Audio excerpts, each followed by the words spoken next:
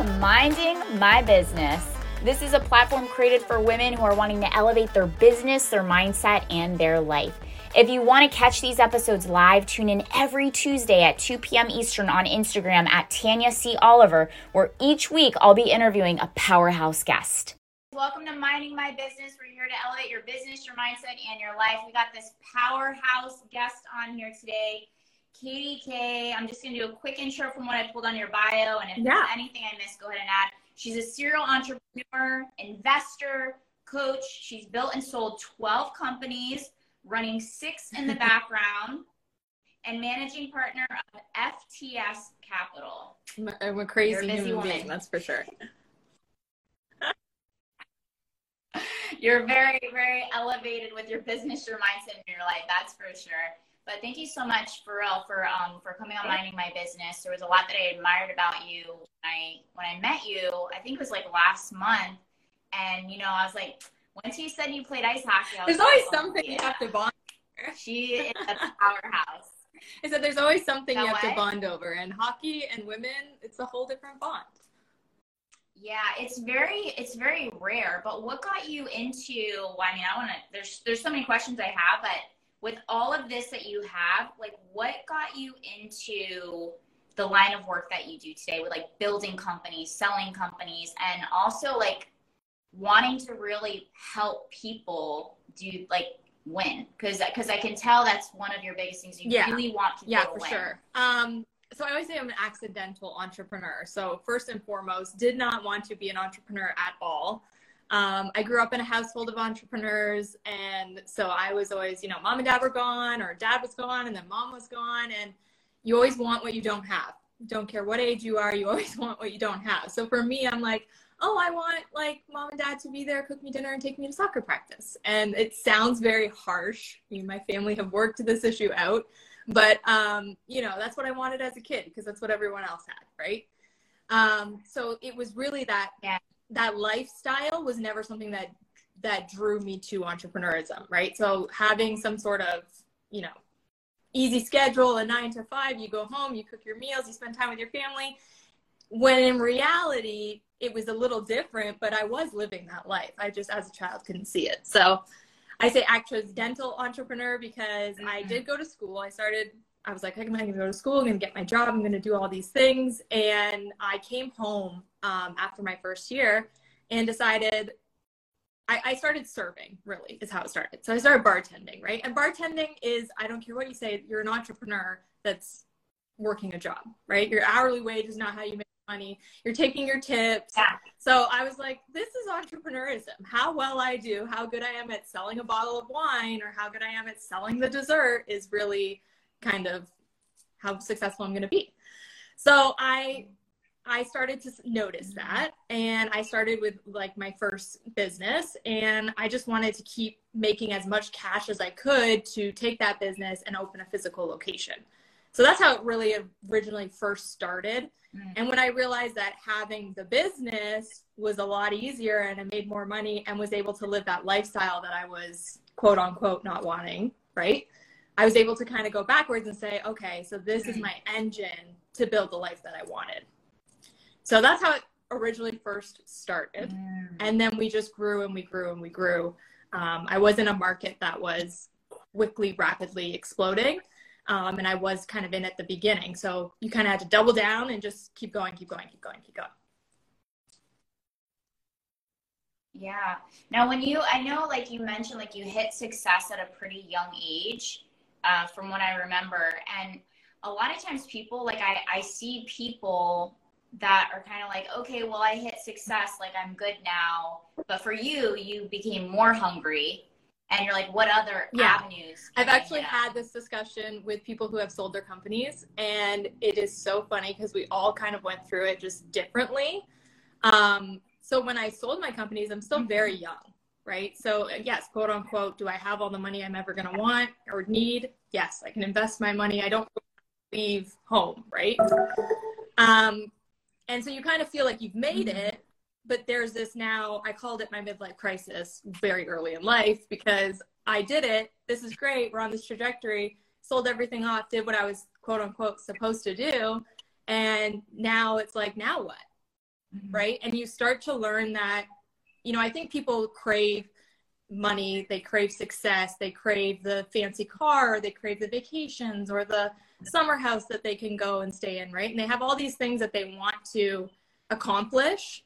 And then when you get there and you have all the things, you realize, okay, now I need a purpose, which you talked about at the beginning. You know, my purpose is I don't have children. I don't have a family that, you know, I can give back to and can raise these children. So for me, when I'm helping other entrepreneurs, that is very much my purpose and my way of giving back, because while I did have success and I had mentors around me and people I kind of leaned on, I never really had a coach until after, like a proper coach that was going to drive me to a different level of success.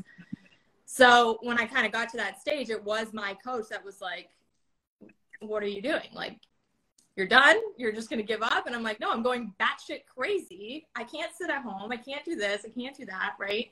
And at that point, we already did have some more companies, but it's still, once you really break business down into fundamentals and kind of like a cookie cutter process, once it starts working, I get very bored very fast. So it was still like, yes, I had these businesses and they were still running, but it wasn't something that was completely taking my time and my attention, and I wasn't using my full potential. So I had to come up with this kind of balance of getting into more companies and more investments, but also have this balance of coaching people and mentoring people and making sure I can give back. Because for me, you know, I remember having this moment with my coach saying, like, what's the purpose to anything? Like, what is my purpose? There is no purpose, right? And he's laughing, kind of being like, you're having another midlife crisis, but I'm not. And my purpose was to help people. Like that's where I've noticed it doesn't matter if I'm coaching someone, partnering with someone, some way, shape, or form, my skills and my knowledge is helping someone live the life they want to be living. So to watch that process is extremely fulfilling for me. And that's what makes me get out of bed, to be honest, because I don't really need to get out of bed anymore in the morning. But you make it sound so easy. Like this is my journey and this is how it happened. And I I love having these conversations of like real talk, because there's a road that everybody takes, but there's very few that like keep pursuing regardless of the adversity or the chaos or the fear that happens. And so was there, like, what do you pull when you're like moments where you don't want to get out of bed, or maybe something traumatic happens or you got a phone call and somebody passed away? Because it happens, you know, like how do you keep going, or what tools do you use to like get you where we met? I had someone pass away at that event, right? So how do I explain this? I think my ability to completely shut off and stay into my work zone is one of my biggest strengths, but it didn't happen because, you know, I read some book and I learned how to, you know, pause my life for 5 minutes, get the work done, and then, you know, process your feelings after. I think it happened in a way in which I wasn't aware of, and had certain things happen in my life. And my way of coping and my way of dealing was to be as busy as I physically possibly could, so that when I did have to go kind of put my head on the pillow, I was just falling asleep because I was so tired. I don't think that that is a healthy way to deal with things at all, but I think that that's what gave me the strength. And whenever anything's really going on in my life on a personal level or a business level, I have to click into that zone. And it's just a switch. Like, I have to stay in this work zone, because that will dominate my time, that will dominate my focus until we all have feelings and emotions and we process things differently. So until that is ready to come to the surface to be dealt with, I have to be able to turn it off. And like I said, I don't think that that's something I necessarily learned on purpose. And I don't think the way I did it in the past was healthy. But for me, you know, I just secluded myself. And so work was my safe place. It was the one thing I could control in my life, right? How I show up, how I work, the effort I put in, how many people I talk to in a day, how many sales I make in a day is dependent on me. So when, you know, we all go through different things in the world, but if everybody in your life is letting you down and you can't control it, the only thing I could control at 19 was my business. So it was the one place I felt safe. Yeah. And you showing up. Yeah, and you mentioned too, like you showing up. I think it's like I love how you addressed it as far as like that's what can you do because it's your responsibility. If you don't show up regardless of what's going on in business, people are going to have compassion for you, but they still need the job done. And if you're not able to deliver, they're going to find somebody else. And I think that's what people need to understand. And I think as you get bigger, I think I shared something in my stories about this yesterday, but as you get bigger, your role and your responsibility gets way higher. So I know that if no matter what's going on in my life, I just don't want to wake up, I'm crying my eyes out, blah, blah, blah. If I don't get up, you know, there's families that are not getting fed. There's paychecks that are not going to get written. I mean, it's never going to be that bad, but you know, that's the mentality I put in my brain. It's no longer about me. Someone believed in my vision and works for me because of that. Someone believes in my leadership and loves to work for me because of that. And if I don't get up, I'm not ruining my life. I'm ruining someone else's. And how selfish is that? Right? So, you know, I posted something in my stories about if it's a really bad day, I'm getting up for all of you guys. I'm getting up for the people who look up to me, whoever's watching this live video right now. Like, I'm getting up for everyone else, and then I'll get up for me. If it's that bad, if we're having a moment where Katie just, screw the world, I'm retiring, you know, it's not about me. It's about the responsibility, and I put myself in that leadership role, and that requires me to show up even when I don't want to show up. Yeah. And it's so powerful. I know they say like a lot of people, even the most extremes of like suicidal, not saying that was extreme, but it's real. Let's be honest here. People have these thoughts.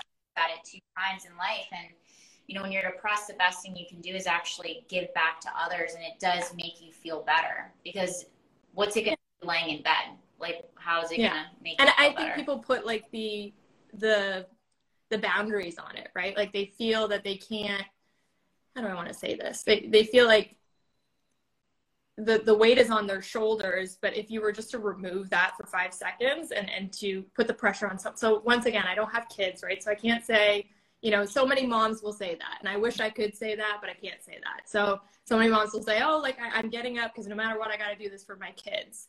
And like, that's not a way to live either, because you eventually have to do it for yourself. So while it is like a defense mechanism of, okay, I'm getting up for everyone else, I look at it as a leadership and a responsibility. And, you know, they're watching, right? So yeah, 2 little kids are not watching me every single day, but thousands of people on Instagram are, or my clients are, or my employees are. And just like children, people can read that energy. So you have to table it.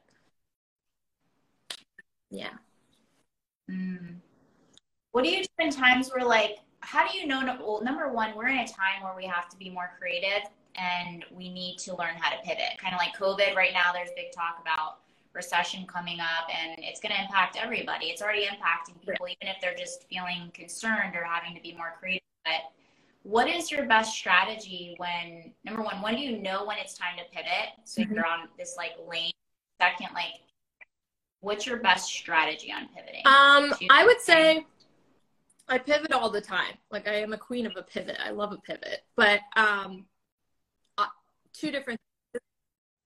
It must be that ice. That's the hockey coming in. It does depend on obviously what industry you're in. But one thing I say all the time, it is speech on this, is I think people get too tunnel visioned on what they're doing. So I'm a marketer and I do online marketing.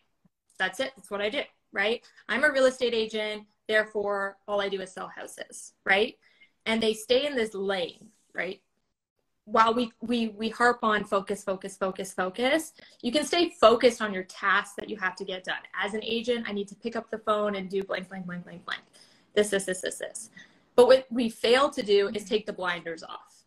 So when we're connecting with people or we're jumping on Zooms and we're networking with people, we almost have this false belief of, I can't do that. So if I'm a real estate agent and I'm jumping on the phone having calls about, you know, listing people's houses, et cetera, and an opportunity comes up where there's a deal that this person has, why do I feel the fear that I can't be the investor? And so we have that initial instinct to be like, oh, I can connect you with someone, instead of saying, hey, I know this industry well enough. This is still in my wheelhouse. I'm going to take my blinders off a little bit and give it a shot. And actually during the pandemic, that's what happened when I was doing PPE. So the world shut down. None of us knew what to do. I'm in Canada of all places, which is like super locked down. And I'm on Zoom calls constantly. My businesses were essential. They were still running. Great. But I'm on Zoom calls because my day to day, I can't be at my office, right? And started taking these meetings. And then I started selling PPE and medical masks around the world. Now, that came from a conversation I had with someone in need of something, a conversation on a meeting a week later of someone having something. And when I went to go marry that together, I said, why not me? Why am I not doing this? Right? So I can take a little commission in the middle, or I could be in charge of this entire kind of wheelhouse. And so for me as a serial entrepreneur, I talk about all different industries all day long. That's how that topic would have come up, but it comes right back to the same as a real estate investor. They're going to start having conversations. They're meeting people. You know, why can't you be the investor? Why can't you be the one doing the flip? And then sell your own house, right? So I think people just don't remove that. They have an internal instinct of fear, thinking I'm not the expert in something. And there is nothing I have ever done. None of the industries I've ever gone into, I was never an expert when I started. I didn't know anything about a non-NIOSH mask and an N95 mask and nitrile gloves and non-nitrile gloves and chemotherapy gloves, but I know it all now. And I knew it in a matter of a few months. And it was just doing the research, right? So I think we have that instant fear of it's not what I do. It's not my description of who I am. Therefore, I can't take those blinders off. And if people would just take the blinders off, they'd be making way more money because they'd be doing a lot of things that are still aligned to their product or their business. So. Do you think it's that, or do you think it's more the self-belief and self-worth? Because this actually kind of goes into the question I have. I love asking this is, do you feel like self-worth impacts our net worth? Or do you feel like our net worth impacts our self-worth?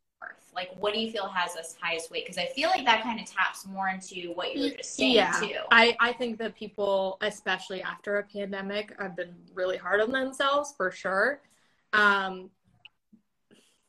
don't know how I want to say that, because it's, I think that you have to have a level of confidence, and the only way to get a level of confidence is to fail and get the wins. So I can't say that I was always the most confident person. I've sold my companies off, made millions of dollars, and was not confident, thought I was just some girl from Canada. So I think it's a combination of constantly failing to get your wins, to build the confidence, because once you have the confidence, you can keep raising the net worth, right? I do think that, and I think women are worse than men. I hate to say it, we're women, but men are worse because men won't identify it, right? They won't address it. They'll just keep bulldozing and bulldozing. And with women, we overanalyze it and we don't believe we deserve it. Like, we don't believe that because, you know, we're a woman and we have to maybe have children or have the family that, you know, we still have these beliefs in our heads. And why can't you, if you want to have a family, why can't you have a family, have the business, have the marriage, have like, you can have anything you want in life. You just have to get very clear on what it is that you want and kind of work backwards. Right. But yeah, I think that women will constantly overanalyze. I call it like the cheer mom syndrome, where it's like, well, they don't want to talk about their business because they're going to have to go talk about it with the cheer moms, right? And having to go sit down and heaven forbid they're judged because they're working and the other one's sitting there baking cookies all day. They're both valuable to society. We're both women, so why are we tearing each other down, first and foremost? But the fact that that is even an issue, that a woman does not want to go to cheer practice and talk about her business, is like socially and ethically totally backwards, right? We preach women empower women. We preach let's support one another. And when it comes down to it, I can't go to cheer without being talked about because I'm talking about my business. It's cheer mom syndrome. And I say cheer mom syndrome, but we could relate that into anything. You probably know what I'm talking about, right? Yeah, I'm like, analogies. I'm like, he's coming from. These are so good. Because I love how, because it's true when you talk to entrepreneurs, and I mean, everybody is so critical, like even employees, because it's just like maximizing and showing up as your best in whatever lane you're choosing to do. But I've noticed the people that have chosen the lane of entrepreneurship, like yourself, have been athletes. And it's kind of like, it's a really interesting stat when if you go in a room when you're speaking and you ask people how many of you have played sports, like seriously, not dabbled, but like serious sports, majority of the room will say. And I've noticed the correlation with entrepreneurs in the sports background. I think it's a discipline thing at the very young age. It's a discipline, and people will hire people, by the way, at like Fortune 500 companies. They will hire you over someone else if you played college sports. So it is actually something that, people look for on resumes. And it kind of comes down to the university and the college thing, right? Look at how many people go to university or college. We say university, you say college, so I'm saying both. But they go and then, they didn't make it. Like first year, they just don't make it. And the reason they don't make it is because they've never had to do their laundry, go to practice, study harder than they've ever studied, et cetera, right? And they can't have this balance in life of, okay, my work ethic has to outweigh everything I do. And my scholarship is dependent on me going to practice 6 days a week. So if you're able to balance not only university, because many people drop out after the first year, if you're able to balance that plus college level sports, that's looks so high on a resume. It just shows the work ethic that was ingrained in someone a lot prior to in life. Is it the key factor to success? No, but I agree with you that if someone has played sports or had like huge extracurricular activities while going to school, whether it was high school or university, that was instilled in them so much earlier in life. Yeah. And I know there was a lot of people that wanted to, but they just didn't have the opportunity. But what would you say, because I always like to understand, like, what builds the strength behind KDK? Where are some of your like non-negotiables in your day that no matter what's going on, whether it's a great day, it's a horrible day, like you have certain things in place that need to be in place to operate and show up like strong? Well, one I have is no negativity. So if it's a team member, you heard me say this, team member, family member, it does not. So if they're like on the phone with me at all and they're being negative, like I can't. And my family now knows better. They know better than to pick up the phone and call me and start being negative about Betty the ant. I don't even have a Betty ant, but Betty the ant. We're going to use more analogies. Because I just don't have time for it. And I think what we fail to recognize is energy vampires in our life. And I am that nice person that will sit there and listen to your entire sad story. Like I physically can't not see empath in me. I can feel the pain coming off someone. And I'm like, I just want to help you. Right. And in order for me not to get stuck in those situations where I'm spending 4 hours talking about something that was negative, unless someone needs me, of course I'm there for the people that need me. But a lot of the time they're just picking up the phone to be negative because they're negative.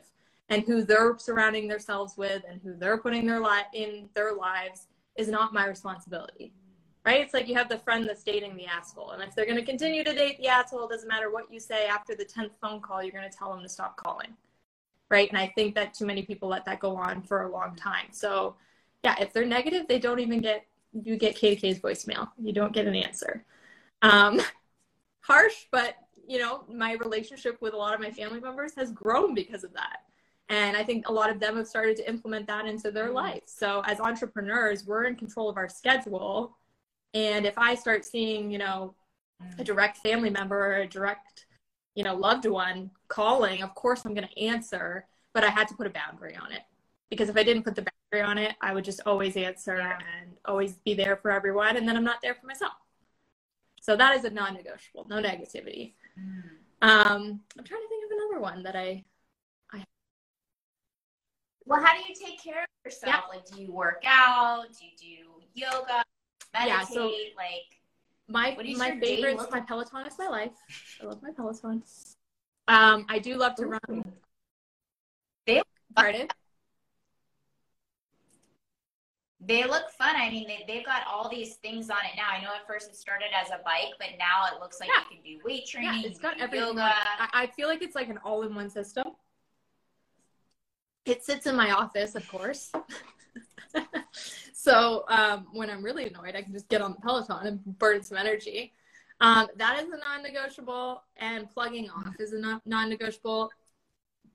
I'm really bad at it. Plugging off is like when my calendar is set and there's a time that I have to kind of shut off, I shut off.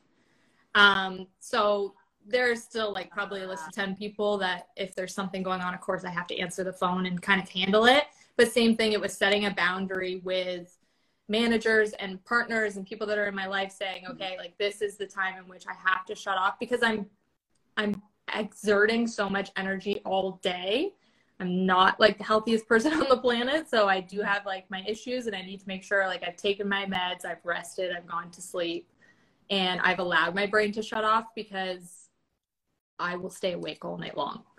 I'm one of those people that if I don't unplug, I'll stay awake all night long. So podcasts are allowed in the morning. They are not allowed at night for me because I'll hear something on a podcast and I will start researching for 17 hours and it'll be 3 a.m. and I'll be like, probably go to sleep now. So those are like my non-negotiables, is making sure I do shut off. I don't do meditation, although yeah, I've never been like a meditation person, so I've never done that. I should try it probably. It would probably help me. I'm trying to think. I can help you. It took me 3 years and a lot of money and lots of mentors to figure out a simpler way. I was like, why didn't you guys tell me this from the beginning? 3 years of I do a lot of like behavioral therapy now, so that is never that is a non-negotiable. Those are always booked every week. And they all tell me to meditate, by the way. Just haven't actually implemented yet, so I need to implement. Yeah. It's just a focus. It's like getting you to focus, but on your own. Yeah, I'm a fidgeter. I'll help you. ADHD, so I'm like, someone wants me to sit still. This is not going to work. But I do. I need to try it. Everyone keeps saying it to me. So, yeah, I think those are. You know what helped me get into meditation? I think this can help a lot of people, especially because a lot of the people that I speak to, as well as entrepreneurs and elites, is yoga. Because the yoga, you're moving the body, or the best time to place your meditation is after your workout, because you've already like moved your body. So if you're gonna, I feel like that is more. If I'm moving while trying to calm down, I feel like that would work. And I think it's Peloton. I don't know why I'm not doing it. You gotta know how like time. It has to be scheduled, like anything. So. But yeah, so you have your non-negotiables are no negativity policy. You also set healthy boundaries with people, but also with your time and having, you call it a plug off time, or it's like my unplugged. Right? So I put, and then also unplugged time. I don't know. Plug it off. I probably said that. Plug off. I don't know where that came from. It's not in my vocab, but I kind of like it. Plug off. We made a new one. Plugging off. And then your behavioral therapy and your boundaries with your sleep too.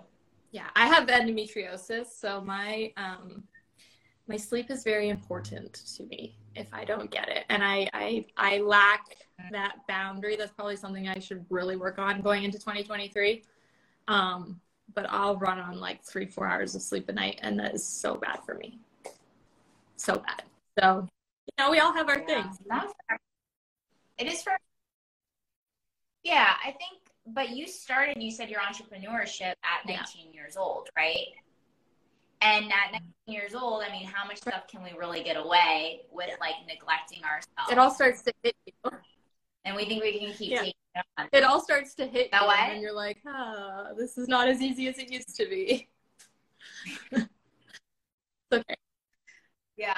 If you even, I was having a conversation with someone the other day on even pro athletes. It's like they're so young, but people consider them old when they're like 30 or 35. But because of the so much stress, and it's the same thing, not only like the physical stress, because you travel a lot, right? Yeah. So you're traveling, your time zone changing, the food, having to like find food, sleep off, like that's all, so I would consider it the same thing if that's a similar lifestyle. I do. One thing I do, which my coach got me into doing it, and I make all my clients do it, is vitamin drips, especially when I'm traveling.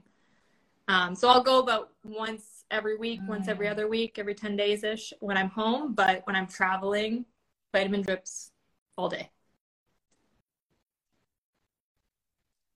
Yeah, those are great. I love those vitamin D shots. They just get you faster. It's like, okay, 30 minutes. I got all the things I needed. It's time. It's efficient. It's great. Okay, so I'm going to ask this. You don't have to answer if you don't want to, but who does somebody have to be? Because you mentioned you're single, right? I don't talk about you just don't have kids. Are you dating? Okay. But you can ask around it. Well, I was just going to say, like, what is... And then you can ask around it. But yeah, post anything on my personal life. I'm going to ask around it. This is my asking around it. Here, let me just get to the point. What is the qualifications for when it comes to actual like dating and being so invested in business of like energy? Totally answer this question though. Yes. Okay. Yeah, that's what I'm saying. Okay, I probably should have asked it properly the first time. Everybody's different. That's fine. I always say with like strong entrepreneurial women specifically, like we make decisions all day long. Even if you're in corporate, we make decisions all damn day long. So there has to be, number one, someone who will take the reins of that and just be like, we are going here for dinner at this time with this because I saw your schedule and this is perfect. Like this works, right? The worst situation you can be in as a woman who's been making decisions all day is, okay, let's hang out at 8:00. And then it's like, well, where do you want to eat? And do you want to do this? And do you want to go ice skating? Or do you want to like go to the farm? Or do you want to do this? Or do you want like, don't ask questions, just give like a plan, right?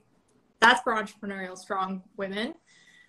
I will also say that whether you're the man in the situation or the woman, or you're both entrepreneurial, that you have to have like some level of, not necessarily schedule, it sounds so formal, but you have to like make the time in the schedule, because if you don't have the time in the schedule, it's never going to happen, because especially if you're both high achievers, you're never going to kind of make that time, and you'll both just like get busy in life.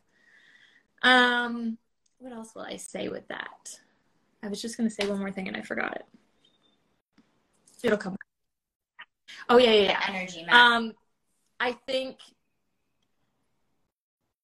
think with on the woman side of things with entrepreneurial women that, you know, you have to match that intensity, but you don't like, it doesn't need to be a competition, right? So I think that they need to kind of balance you perfectly. It doesn't mean that one is a high achiever and one isn't. Like, I don't think people should date based on income at all, ever. Some people do believe that, like, there should be a level of success and a level of success. I don't. But I think that you need to have the same kind of work ethic. Like, someone could make $10 an hour and date someone who makes millions of dollars a year, but they could have the same level of work ethic. And so I think that those things are very important. Like, you have to be both driven. If you're both people that work out, like, you know what I mean? You can't have one working out, one not. One striving to be the best versions of them and one not. Maybe one does do a lot of meditation and a lot of self-help, and then this person's version is working out, right? So you kind of have to like identify that these are the things that help me and these are the things that help you, but you can't have like a complete off balance of like, I invest in myself and I show up and I do this for myself, but you're doing nothing, because there'll always be a conflict there. And I think a lot of people, especially entrepreneurial people, they kind of just they look for the reasons they should be dating the person versus, like you're saying, that energy match and that personality match, I guess, is what they should be looking for. Because if you're getting up at 5 and you're working out, because I know so-and-so's not getting up till 7, it's going to eventually be weird. It's not the same personality. Yeah. That would be me, waking everyone up.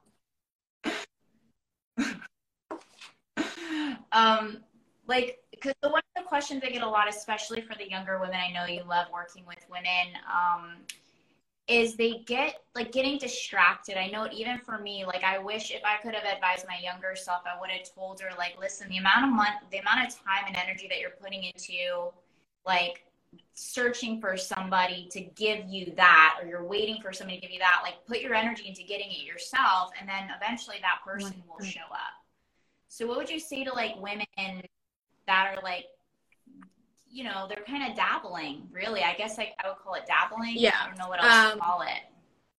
Like, not focused. Yeah, I never relate to that personality. I'm sure you don't either, of, you know, someone's going to give me everything I want. Yeah.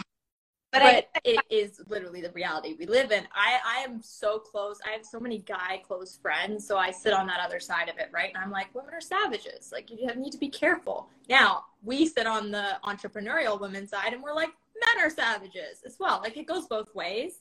But for women, I feel like they don't... It might be that self-belief thing again. Like, they don't believe that they can be even if they're the sole provider, they don't believe, because we've been taught something for so many years, that they can just have their own independence. And I love that no matter what I do, I have my own independence. Like, there's no one that's ever going to tell me I can't go buy something, or I can't, like, anything I want to do. I make that decision based on what I want to do. I'm not making it based on someone's influence. And I think the worst part is people get into these relationships very young, and then let's say the woman wants to go and start working on themselves, or go to a conference, or go invest in a coach, or go to some self-help retreat, or whatever it is that they feel they want in their life. And they might have made the money as well, or contributed to making the money. And the husband or the boyfriend or the girlfriend or whatever situation you're in says, no, why would you do that? That's stupid. Why are you wasting that money? And I hate that. I hate that. One, I hate emotion to money. You should never have emotion to money. But two, I hate that fact of the relationship switched because you wanted to better yourself. That's not fair. On a man's side or a woman's side, that's not fair. You shouldn't be telling your partner. So that, and also for the younger women, sign prenups. Like, no matter what, it doesn't matter if you have more money, they have less money. From get-go, don't make the mistake, sign a prenup. I think that we think that that's, like, not romantic. It's not this, it's not that. And as a businesswoman who looks at contracts all day long, if I'm going to go put a contract on a house, or I'm going to go put a contract on a business or a partnership, why am I not doing that with all of my money? Why am I only doing it with an X amount of my money? Right? And we don't protect ourselves because, once again, we've been told this story. And same with men, prenups. It should just be a contract. It shouldn't be unromantic. You're protecting both sides of that equation. Hey, it's Tanya. I'm calling a quick timeout intermission huddle, so bring it in. I'm personally inviting you to our inner circle. It's our monthly VIP meetup with other achievers just like us. Each week, I'm teaching everything you're going to need in order to be successful, to step into the most elite version of yourself. I'm going to break this down play by play, the tools, the systems, the strategies, everything you're going to need in order to operate at higher levels mentally, physically, emotionally, and energetically. Look, we're in a season where the idea of full potential just isn't cutting it anymore. It's time to really be it now. So click the link in the show notes and I'll see you in the inner circle. Peace. I just see a lot of people get distracted in relationships just because they're feeling lonely. Because, you know, the journey of entrepreneurship can become lonely. That's the main reason why I created the podcast, because I wanted to be around amazing women that are doing amazing things, that we can have, like, intellectual conversations on and make friends. And So it's not, doesn't have to be so lonely. You just have to be creative about it, versus wasting your time on like something where you know isn't a good investment, because that's also an investment. So what's your take on that? I mean, another point to it is you don't need to, if you notice, and like I just said, I don't talk about my personal life, but there's nothing on my social media that even remotely shows my dad, my mom, my sister, anyone in my life. I think that's a mistake as well, because I think people stay in situations. I think people pitch their own relationships, and they stay and they show up because of a image they're projecting to the world. And I don't think that that's how your relationship should be based. If I was sitting here right now and I had like relationships, family, mom, dad, like what if my mom and dad screwed me and I never wanted to talk to them again, but I just wrote this, like, you know what I mean? There's that. What if I get a breakup, but I don't want to break up because now everybody on my social media loves not just me, they love me because I'm with someone, right? And I think that people want to just show this, it sounds harsh, but they just want to show this perfect life, and no relationship is perfect. And we do it. Like, of course, it's a highlight reel of my life. It's not ever showing like the worst day of my life, but I try to give that balance of failures versus successes. And if I'm going to jump on there and be like, well, today I had this failure in my relationship, I'm going to get 100,000 phone calls. And everyone's going to be like, what's wrong? So I don't feel like people can do that relationship with relationships.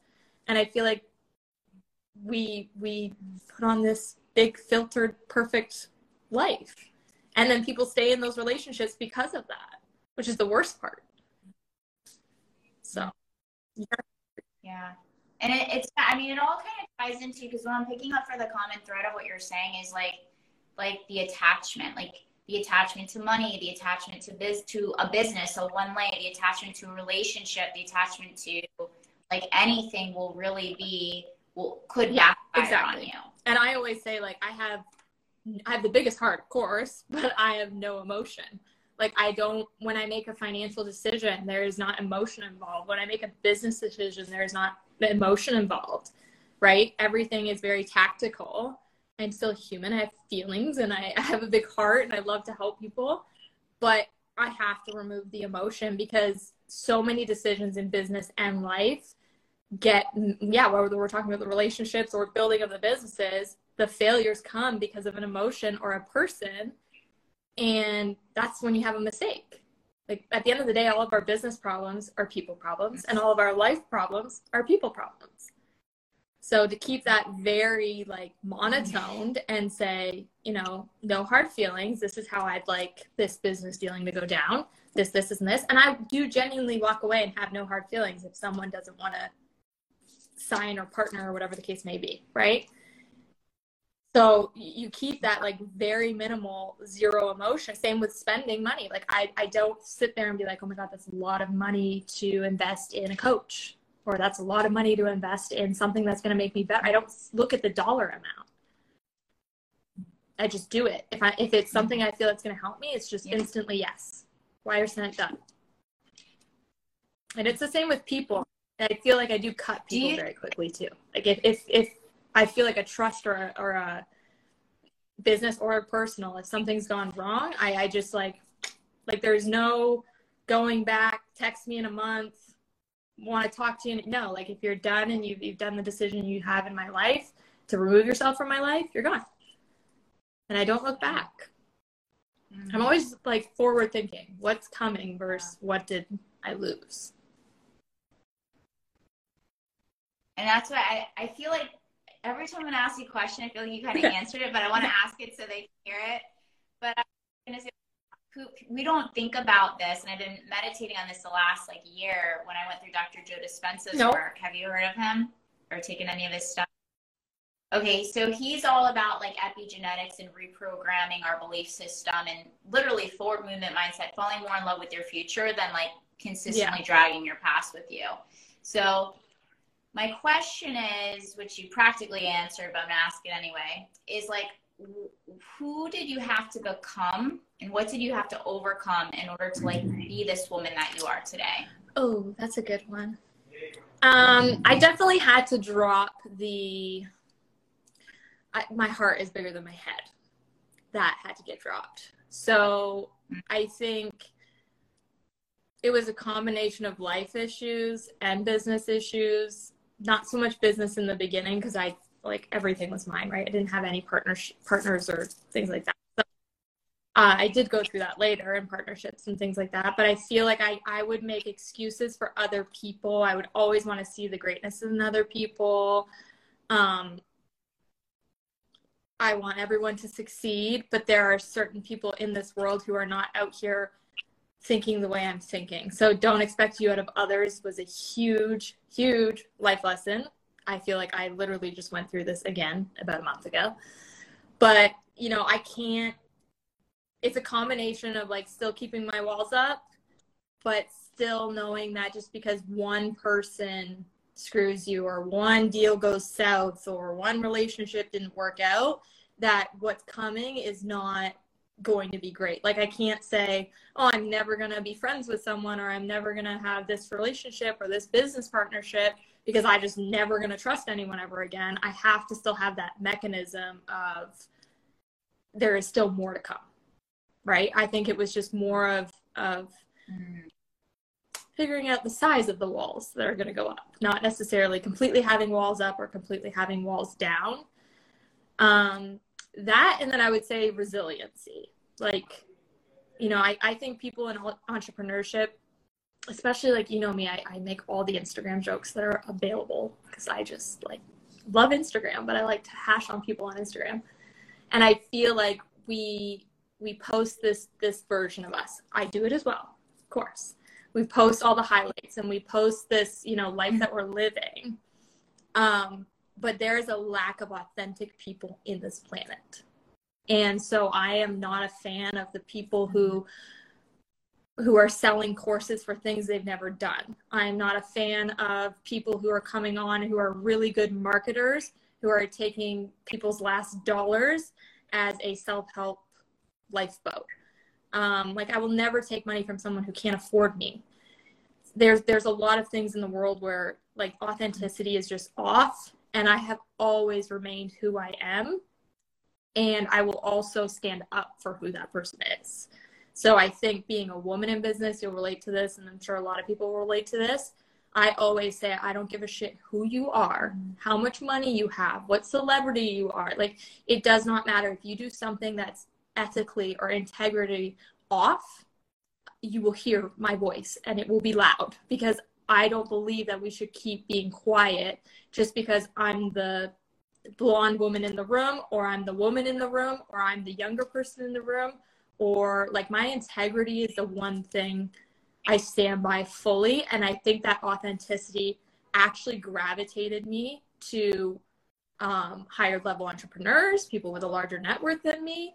And I always used to think it was the one thing that was going to push everyone away and be like, that girl's got a mouth on her. She's going to put you in your place in 5 minutes. Who does she think she is type thing. And I never do it from an ill intent way. I specifically say your integrity's off, your morals are off.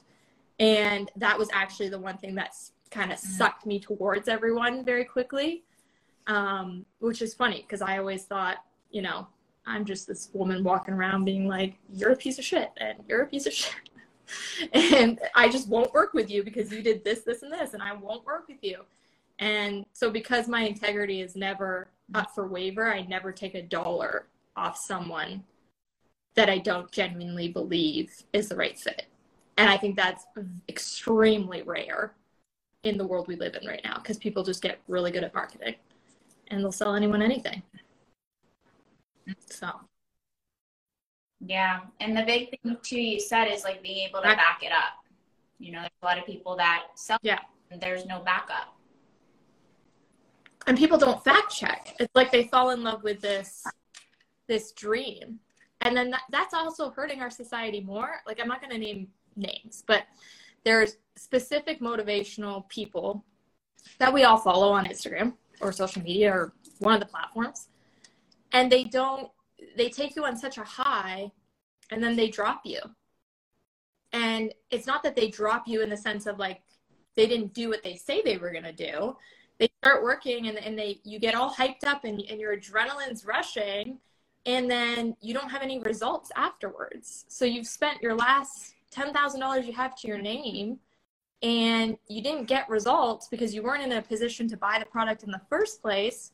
And then we go into depression and we go into suicide and we have all these other issues in this world because we didn't have a result. Like, that's horrible. But that's the world we live in. People are shitty. Unfortunately. Yeah. Got to keep giving them these pep talks. That's crazy. Well, thank you for all that you do and for, keeping your core values. What would you say like some solid core values are that you mentioned, like your integrity, you mentioned your authenticity, but what about core values when you're actually letting somebody into your inner circle, or things that you look for in any, whether it being a business relationship, a friendship, anything? It'd be respect and loyalty. Respect, because just being in a female body in the industry I'm in, it's a respect level of, I do deserve to sit at the table. I do deserve to have a voice. I do deserve to answer the questions just like you do. I do deserve these things. So respect me the same way I respect you. Respecting kind of that hierarchy as well. So sometimes, there's people above me and I don't agree necessarily with what they're saying, but I respect them. So it's not someone I'm going to sit there and call out, right? I have that respect level to know my place. There's a time and a place. So those are huge in personal and business. And then loyalty, betrayal is the worst thing you can ever go through. And loyalty is loyalty. It's black and white. You're either loyal or you're not. There is no in between. There's no gray area with me. There is no like, oh, I'm sorry, but maybe, sure, okay, but like, I don't like any of those acronyms or words. I just like, loyal or not, tell me the truth or tell me the lie. So yeah, loyalty.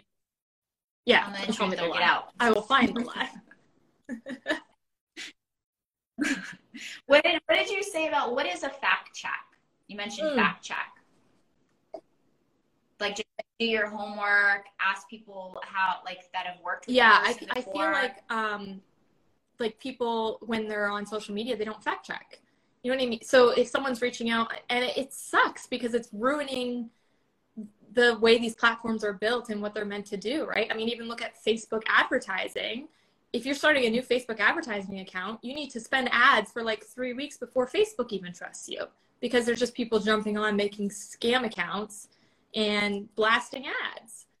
So it's the same thing with, anyone on, let's say you're hiring a life coach or a health coach or anything. I mean, there could be a fitness coach on here, right? That is posting pictures of someone in abs that is not actually them, but nobody fact checked it, right? Nobody, they've copy and pasted someone else's nutrition plan and they've posted someone else's photos. I mean, I think I have a fake account of me being created every other day, it feels like.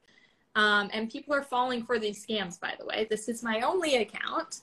But yeah, they're getting people wiring money for crypto using my branding and my name. Like, now I would be like, how do you even do that? Like, who would send money on here for, like, you have my cell phone number. Why wouldn't you pick up the phone and call me? Thirdly, like, you should ask for more information before you just wire money to these people, right? And I think that's just the world, especially going into a recession. I think it's going to get worse. I think the scammers are just going to keep getting worse and worse and worse. And so you got to fact check everything. And even very, very well-known people, there's things you don't know. And there's things that other people don't know about their financials and what is going on in their life, and they're still pretending to be someone they're not. So, also ask for references. Doesn't matter if it's for a service. Could even be like a real estate agent, anyone you're hiring in your life. Like, ask for references. I mean, we do it as girls, right? I think I said this in that speech. If I'm going to go get my lashes done, I'm looking at all the lashes this lash tech has done. And I'm like, oh, I like her, right? Or I'm not going to not do my research because I want to make sure I like my lashes. So it's the same thing. Or my hair, right? I'm creeping the hair girl, and I'm like, she knows how to do the blondes. Sure. I love this. Blah, blah, blah, blah. And therefore I hire her. So like we do it for those more known services we purchase, but then we don't do it for these big investments that we're giving away. That's the part that blows me away. And I think if I really break that down further, it's because everybody wants the shortcut.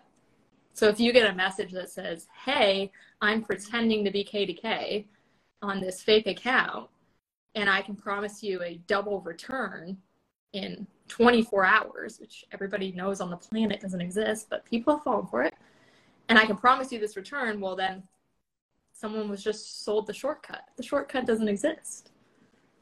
So it's interesting. It's interesting how like bad it's getting, but you have to fact check. Yeah, but and listen, I fall into that trap too. I did. I'm not falling into it anymore, but I have too. You're right. Like we'll do our research for our hair, our nails, but makeup artists, you know, but what about like businesses? Like it's like, you're right. It's never thought of it like that before. It's a great way to look at it. I think it's like coaching too. Like even with coaches, sometimes not the person is behind the account. Like some of that stuff has just blown me away. And I was like, but we wouldn't do it. Yeah. The internet is definitely a lot easier now that's why I love the lives, because people can like hear the authenticity. I took somebody's challenge. We've just been doing lives 30 days. I'm like, because you can't tell behind just a picture. You see something, but when they can hear your tone, your genuineness, like giving information, pouring into people. And I feel that people that are going to really win right now in this time for the pivot in this season of what we're going through, what we're about to go through, is to over deliver. We're going into probably one of the biggest, only recession we've ever seen, firstly. But I mean, you're about to see people's true colors for sure. And it's going to be interesting. I mean, I don't think people are prepared the way they should be prepared. I don't think people are, this is where the biggest opportunities are going to happen. But I don't think that people are even prepared for the opportunities that are coming. I don't think it's clicked. And I don't think it's clicked because we were in a pandemic and everything was on fire like we've never seen before. And houses were selling. I mean, in Canada, some of these houses were going $300,000 over asking. Like house after house after house. So, you know, I just don't think people are mentally prepared. That's interesting, because it kind of goes back into, and you know, correct me if I'm off with this, but from what I'm hearing is, and I did the research, more people are afraid of succeeding than they are with failing. And is that what you're talking about when you're saying like people aren't mentally prepared for the opportunities? Yeah, like they're either sitting on the fence of, I'm worried because of interest rates, and I don't know what ripple that has on the rest of the world, because I don't know and I don't understand financial markets and whatever, right? But even, you know, any average person can notice that milk has gone up $4 and that bread is up X amount of dollars, right? Like we can notice that there's a shift and a ripple, and it's because the Fed keeps hiking this interest rate. So I think that they sit on either this side of being like, oh, well, eventually it'll kind of balance out and come down.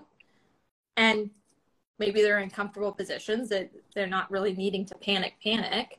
But then what comes with this is the biggest opportunities I will ever see in my entire life are going to happen from this recession, right? So there's deals that are coming through already where people are panicking and flash sailing, and it's only going to get worse, right? It's going to get worse, and then it's going to get better. See, we want to buy in this big dip, and then we want to ride the wave again. And I don't think people are, whether it's, let's say you're in real estate, I don't even think people are getting their teams ready for the amount of phone calls and, you know, deals that are going to come through. Like, I just don't think they're, and I think it's just because we were in a pandemic. I think they're just a little, you know, we got really excited because the world opened back up, and we kind of all rushed out, and we were like, yes, there's people and humans, and right, we got kind of excited. And meanwhile, the financial markets were literally like as high as we've ever seen them. The stock market makes 0 sense. So let's just leave the stock market out because that makes 0 sense. But then these interest rates, and then how fast those interest rates went up. I don't think it's clicking in people's heads yet. But the biggest opportunities for everyone, doesn't matter what you do, everyone is going to be during this recession. The first time. Yeah, and it's interesting because a lot of what I've been, and one thing that I could say about meditation is that quiet time alone, once you finally get in the flow of it, because it's literally like a sport of like, when you're in the zone, in work when you're in the zone. The meditation, when you get past all the shiznit, you get your greatest like creativity and your insight. And one of the biggest thing is preparation. It's interesting you said that, and that when the patience that people receive, because it's about playing for the long game, but that patience is the preparation phase. And that's like, I think what people aren't understanding. Yeah, I don't think they're preparing. If they're in the part where it's concerning, I don't think they're preparing. Like, people are not thinking, oh, I gotta renew my mortgage, and they're forgetting that they just paid $500,000 over market value for their homes. So that they're not preparing in that sense, because maybe they have 2 more years left or a year left on their mortgage renewal, right? So they're not panicking yet. And it's different in Canada and the US a little bit. And then on the other side, they're not preparing for literally all the the outflow of what this opportunity is going to create for those who are preparing for the opportunity. So it's just a very, and I really do, I boil that down to the pandemic, and I boil that down to how we work virtually now. And I boil it down to how we communicate as humans now. And, the world is not how it was when we left it prior to that pandemic, even though we are back open, let's say, right? So I think, people are just preparing differently. They're a little bit on pause. Yeah. And this is one of your biggest assets, what you say is like you've always worked on like the end phase and reverse engineering things. So I think that's where your brain is like so genius, is you're actually thinking with the end in mind and then working backwards and being very strategic. No, for sure. Everything, life or like business or personal, everything gets reverse engineered. There has to be like an end game to what you're trying to accomplish. So for me, I'm already thinking like, okay, in like 2 years, where we're going to be with the financial market, where we're going to be in 3 years, how am I building that backwards? So what do I need to do today? But then I can dial it down into a new company I start. Okay, well, I want it the X amount in revenue. Okay, well, then we break that down to 12 months, which I break down to like weekly, and then I break it down to daily. And then I'm like, okay, well, how many phone calls do I have to get in order to get those sales? Or how much money do I need to spend in marketing in order to get that much in a day? And then those are micro-sized goals that people can accomplish. Like, if I was a real estate agent and I was like, I want to close 20 deals this year, but I knew in order to close 20 deals, I had to make, I'm literally rounding numbers right now, 20,000 phone calls, right? Then I know on a daily basis, I have to make X amount of phone calls. Like, that's a micro goal I can manage, where people are like, I want to become a millionaire and I want to have the Lamborghini. And that's fine. If you want to be a millionaire and you want the Lamborghini, price tag, reverse engineer, profit, revenue, and kind of figure it out. So that's just, I think I'm a little crazy, but that's how my brain works. Well, you're doing something right. That's what we want to hear about it. But it's true, because I'm doing a goal setting workshop, and one of the biggest things, and I struggle with this, is I stopped setting goals, and stats are showing 80% of people don't even set goals anymore. And I know that it comes down to the belief system and the overwhelm. Feeling so overwhelmed. So when you said of you taking something in a 3-year, and what did they say? We overestimate what we can do in a year, and we underestimate what we can do in like 3 years or something like that. I think, Is that how they say it? And what you take it, you break it down so people actually feel capable, which you mentioned builds up belief and confidence. Like, the things that we do on a day basis builds up. And it's anything. I obviously look I don't think you're crazy. Financial standpoint, but it's what if you want to lose weight and you want to lose 5 pounds, right? It's like we get to New Year's and everyone sets these unrealistic goals, but they might actually not be unrealistic. Like you might say, I want to lose 20 pounds. And then you like get to the middle of January and you're like, I give up. Or I get to the February and I give up, right? And it's like, it's just the way we're executing the goal is the reason we're failing the goal. It's not losing 10 pounds is not unachievable.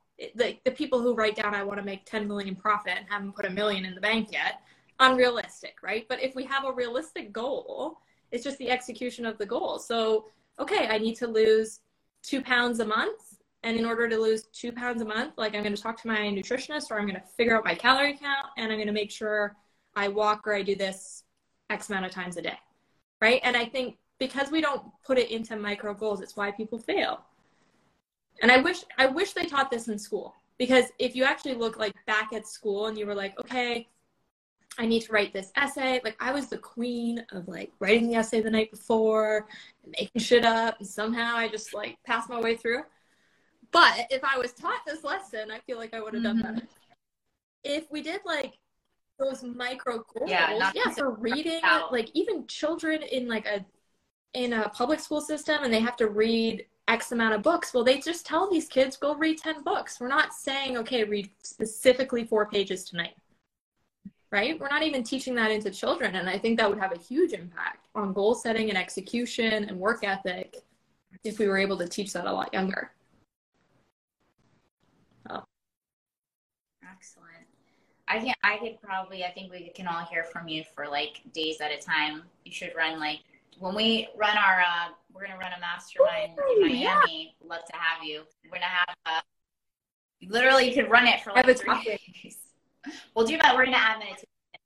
We're going to add meditation. Teach me how to meditate. I'll be there. Some like Zen. I got you.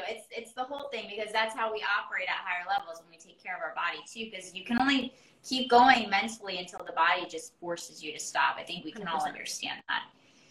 But if you can leave people with like, you dropped so many diamonds on us today. I'm so grateful. I can't believe it's already been like an hour. But if you can leave people with like one thing that they feel that they can do and integrate, like you talked about this micro goal, what's that one thing that you would leave somebody with that would be like a total game changer for them? So it's going to go kind of with the micro goals, but I'm going to break it down even further to life and business, because I feel like everybody talks about work-life balance and everybody talks about, you know, I'm going to sleep 3 hours a night and hustle, hustle, hustle. And what is work-life balance? And everybody has their opinions on it, right? And what I always say, and I say this to my clients, I will say, write down exactly what you want in life, because everybody's different. So let's say you have children and you're like, listen, I just want to be able to, let's say you're in corporate. Like, I just want to have my job, my 2 children, I want to be able to take them to Disney World once a year, or some sort of like big vacation once a year. And I want to be able to own a lake house and have a boat. And we want to be able to spend our summers or winters there, whatever it is, and zero judgment on what it is, right? You might want the Lambo, you might want the high rise in New York and the house in Palm Beach. I don't know what you want, but you get very, very dialed in on what that is. Life and business. This is the key part. And then take that number. And do you have the business that can take you there? Do you have the job that can take you there? Because the reality is, if your goal is bigger than, like, what you want in life is bigger than what you're currently making, and maybe your business, it's going to tap out, right? Like, you're only going to be able to go this far with this business. So you're going to need another business, or you're going to need a kind of a sidebar business to this business. Or you're in corporate, and maybe you need to become, like, you love your job, you don't want to leave. Maybe you're a nurse and thank you for your service, or a doctor, right? And you don't want to leave that passion. Okay, maybe we need to add real estate investing, or just investing. Like, there's always something we can add to get to that goal. But write that down. Keep it on a piece of paper, and never, ever, ever, ever waver from that goal. If it's Disney World with the kids, if it's a beach house in Palm Beach, I don't care what it is. It can be materialistic along with like financial goals. Write it down and then work backwards. Because sometimes you're in that position where you love your job, or you're a police officer or a firefighter or a nurse or a doctor, and there's only so much you can do, or your business can only do so much revenue a year, and we might need to add a business, and whatever place we're in, there's a solution to every problem, but we can't figure out the solution unless we have the map of where you want to go. That's it. That's amazing.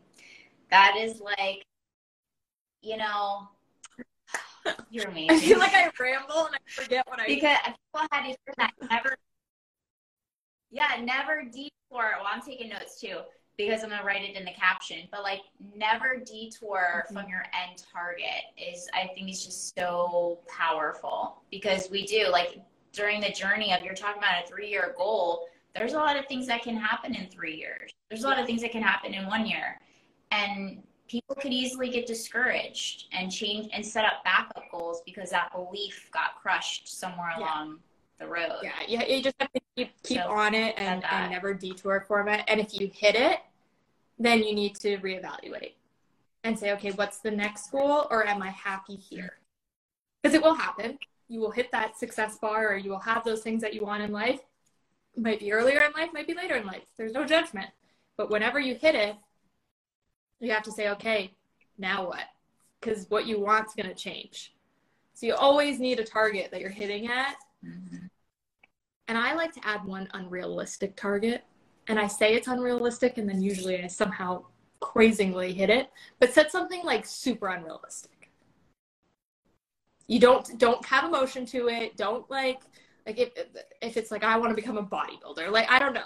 Everyone has a different realistic goal, right? Like, but I still want to see it. Can I attain it? I'm calculating the math. We don't really know yet. Can I do it? I don't know if I have the balls to do it. Like, whatever the case may be, right? Have just one goal that's like you're rolling of the dice, but just don't have an emotion to it. Because if you have an emotion to it and you never hit that, that will tear you up inside. So you make that sound so easy, though. Like, how do you not? Because I've been told that so many times. Like, don't attach the emotion to whatever you're doing. Like, how do you separate that? You just said, like, you learn how to just swap it off. But I feel like for me, it's not easy. Like, I am loving people. Like, I just love so deeply. I'm like, I want, I'm learning it. It's a skill, but I still haven't gotten it yet. I'm like, how do I, like, I can't just like switch. Motionless. I don't want to say it's gonna because everybody obviously gets burned, but it happened from being burned that many times that it's just like zoom, switch goes on. But as far as the actual goal, I just wouldn't tell anyone about it, because if you don't tell anyone about it, you can be happy and sad about it safely in your own home. Like, you can do your own evaluations. The other goals, you're probably going to need to tell people, and you're going to need to write down, because you have like your mentors or your coaches or your people in your life that you share these things with. But if it's that like one thing, like, I don't know, you want to be a singer. Like, it could be something so unrealistic of what you're doing right now. But it's just something, I've always kind of wished that, or I've always kind of thought of that. And then just keep it to yourself. Because the emotion is coming from the reaction of other people, right? So, and you're probably very you're probably have empath vibes too. If you just like constantly love to, which I am the same way. I want to hug people and love on people, but the second I like detach, those are their emotions and these are my emotions, I am able to like switch off that way. From switching off. Have you ever said it literally was just like, it's not a happy time. It was because of the being burned so many times. Yeah, it does get to that point where you almost like want to become like numb to it, but you can't at the same time, because you have to have a strong sense of emotional intelligence. But it is true, like the people that do the best, they've learned to not attach the emotion with anything. And I remember you saying that, I'm like, what is her like that's a secret, like secret. It's kind of like actors too, though. Like actors when they're gonna go film, or right, like they don't act the same in person as they do when they're filming. So it's almost like a theater trick. I did do theater as a kid. Maybe this is where I learned this. But it's like, maybe that's like switch. I knew it had somewhere. I was horrible at it. I knew, Katie. I knew it was somewhere. I was like She learned some secret skills somewhere. It's like because I actually had my friend Renee, who's a body language expert, and he worked side by side with Tony Robbins for 2 years. And he was saying the hardest people to read are actors, narcissists, and he said one more, I forget. But like those were the two ones I remember saying, like to like actual read body language, because our body language is like there was like 7% words, another percent of like tonality, and then the rest was our body language. And body language is huge. Study body language. You can win negotiations from knowing body language. Man, I could ask you 1,000 questions, but I want to respect your time. But I do know one more thing. I'm so nosy, if that's okay. What was a unrealistic goal that you've set that you actually did achieve? Have you achieved any of your unrealistic goals that you set? Honestly speaking, I would have never spoke on a stage. Really? Ever. You are good, though. That was horrible 3 years ago. Like, unrealistic, don't want to do it. I can dominate a boardroom, but I am not getting in front of people. And yeah, I've spoken on tons of stages, thousands of people. So that honestly was. Wow. Yeah, you were literally like right next to Daymond John. I was like, whoa. I even remember like when the opportunity to speak kept coming up, and I was like, why are we doing this? Like, I don't think I should be doing this. And that's why you have coaches and mentors in your life, because they're pushing you. They see something you don't see, right? First and foremost. I'm grateful for him for that. But yeah, the thought of me speaking, no. Vomit, don't want to do it. So yeah, that would definitely be a big one. I think I would rather sing on a stage than speak. Like, speaking is hard. You have to, very hard. But I did it. Now I enjoy it. And here we are. So, I wouldn't have met you if I didn't speak, right? So. Wow. I know. I fangirled you totally. I love it. Well, it's nice to see all the women that are. I know, it's hard. Doing the damn thing. Yeah. Yeah. We got to support each other, like, for real, though, because it's like there's not a lot out there. And so I think you were the only one up there. And when I speak, I'm like the only one up there. And it's like, where are the women? Yeah. Well, thank you so much for being on Minding My Business. You are just a wealth of information and knowledge, and it's an honor to have you on the show. And for those of you watching, thank you so much for sharing your time with us. I hope you found so much value. Go shed some love on Katie. Go follow her page. Go drop a comment. We're going to save this, and let us know what's the greatest value you got out of today's episode. Leave some comments. Yeah, leave those comments. Share with your family, your mother, your father, your brother, your social platform. Thank you guys so much. And thank you so much, Katie. We'll stay in contact. And until next time, guys, mind your business. Bye. Thank you so much for listening. We really appreciate you hanging out with us today.